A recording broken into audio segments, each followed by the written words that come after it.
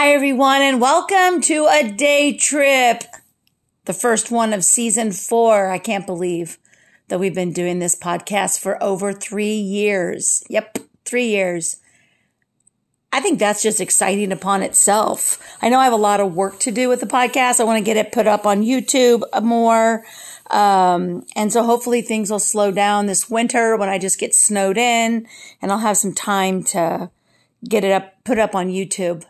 But this little day trip segment really quick is going to talk about the surviving an abusive relationship, being the victim of spousal abuse, mental, physical, and then moving on into another relationship and the important things to remember. The first thing we always remember is we always look for those signs so we don't repeat the same stupidity that we did with the other person that abused us. And we want to make sure that we don't fall back into that. I want to start out by saying something that my ex-husband told me, my first ex-husband, and you can go check out that episode.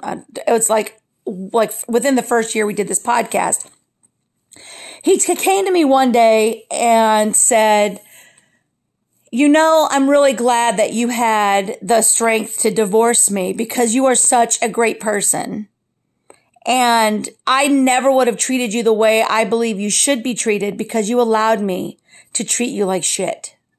And that really sunk into me. And I've really held on to that the whole time because an abuser comes and says, you are a wonderful person and I really should have treated you better. But because I allowed him, and some people will be like, that's ridiculous, but it's not. I did. I stayed with him. I stayed in the relationship. I didn't change it until I left, until I said, I don't want to be in this relationship anymore. And now that I got married again, got divorced, and was single for almost 20 years, just by myself, living life, making my career. And I finally found someone to be in a relationship, and he too has suffered from traumatic abuse and mental abuse. I'm not sure about physical. We haven't really gotten so much into his abuse, but it has given him PTSD. And the two of us come together and we're great people. We connect. It's amazing how many similarities we have. It's just kind of creepy at some points.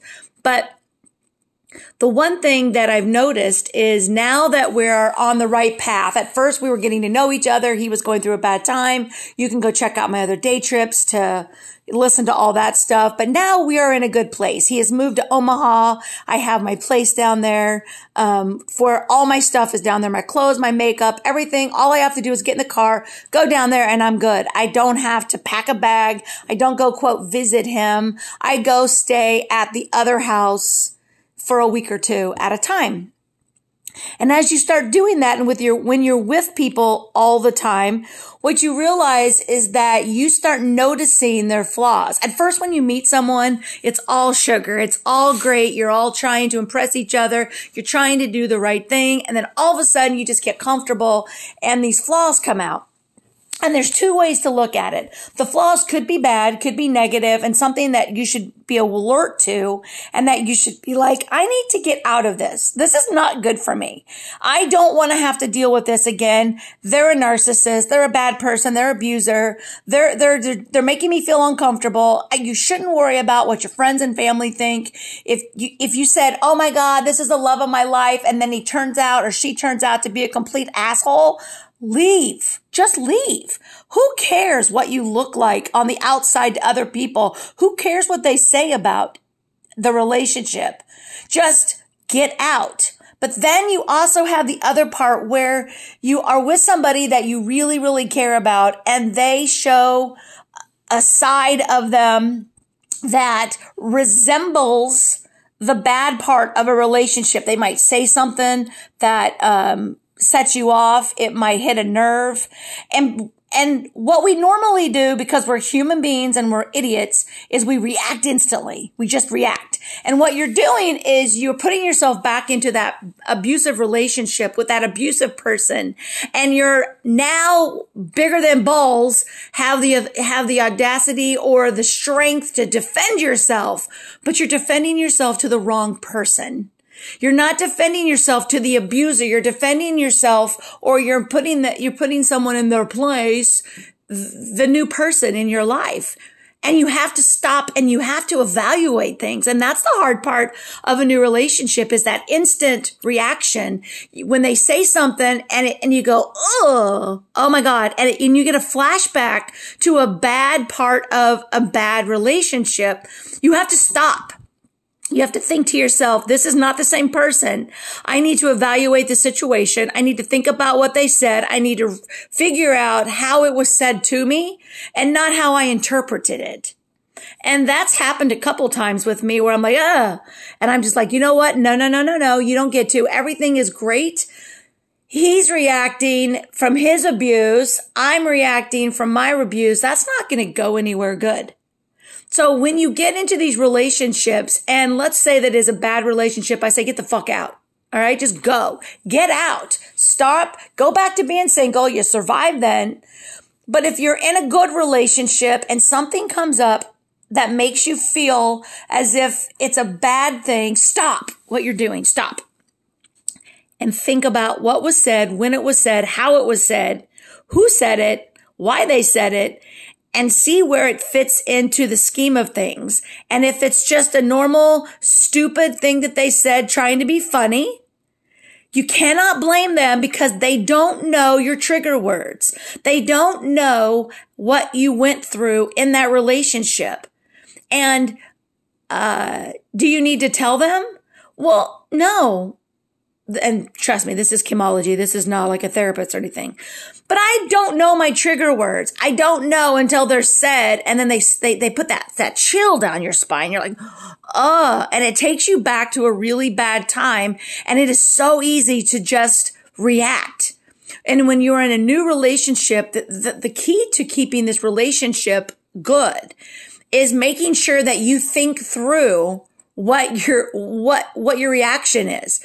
Once again, who said it? Why they say it? How was it said? Was it said to be mean? Was it said to be funny? What was it? That initial reaction of being triggered is what fucks you up in the long run. It causes a lot of fights. You lose good people in your life because you're not healing. You're not allowing yourself to get over things.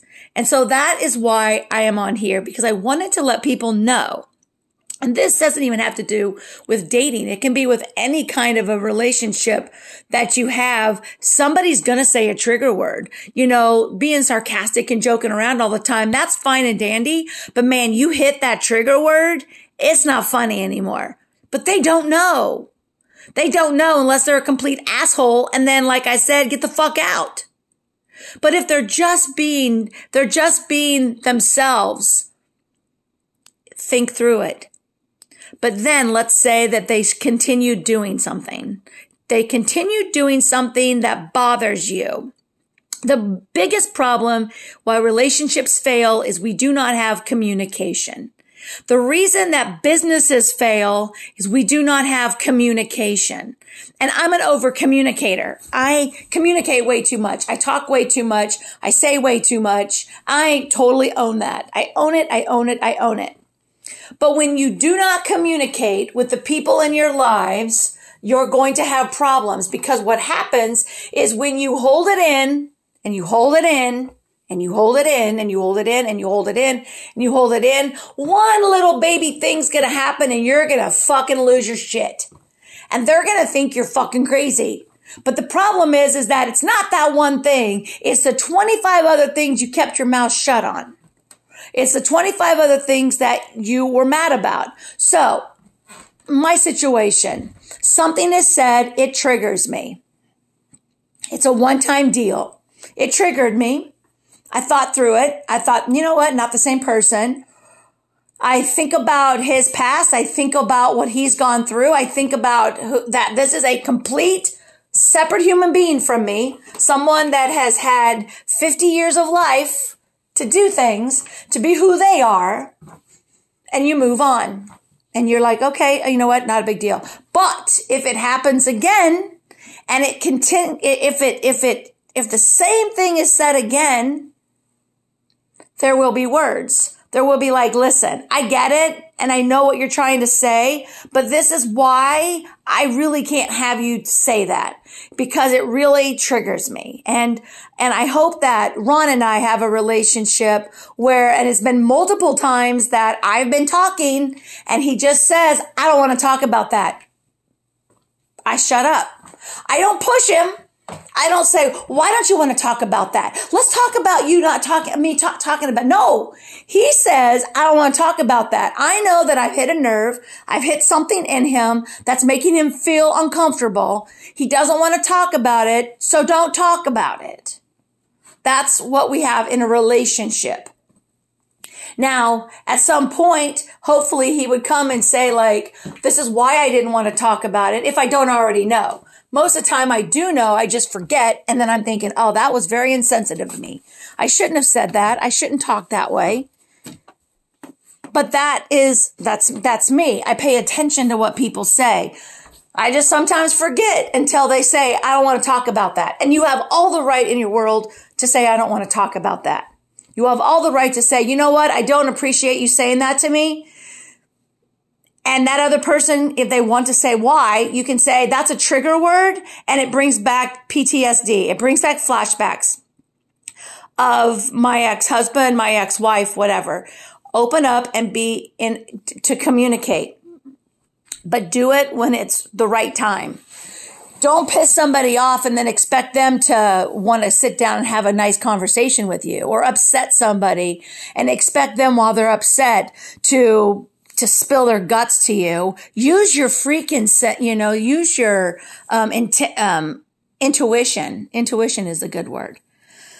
So when we're in these relationships, the two things that we look to make sure that if we have been abused in our past, we have to watch the characteristics of the new person that we are with. Because I guarantee you, a majority of the people who leave a bad relationship will go right back to somebody with the same tendencies. It's who you're attracted to. You need to make sure that you are paying attention. And if they are, and you are not being treated the way you want to be treated, get the fuck out.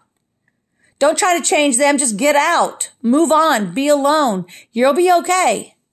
But if you meet somebody that you really do like and you are both dealing, or even just one of you is dealing with an abusive relationship in the past, or multiple abusive relationships, you have to have empathy. You have to understand that they do have things that they have to deal with. But as the person, the survivor, we have just as much responsibility.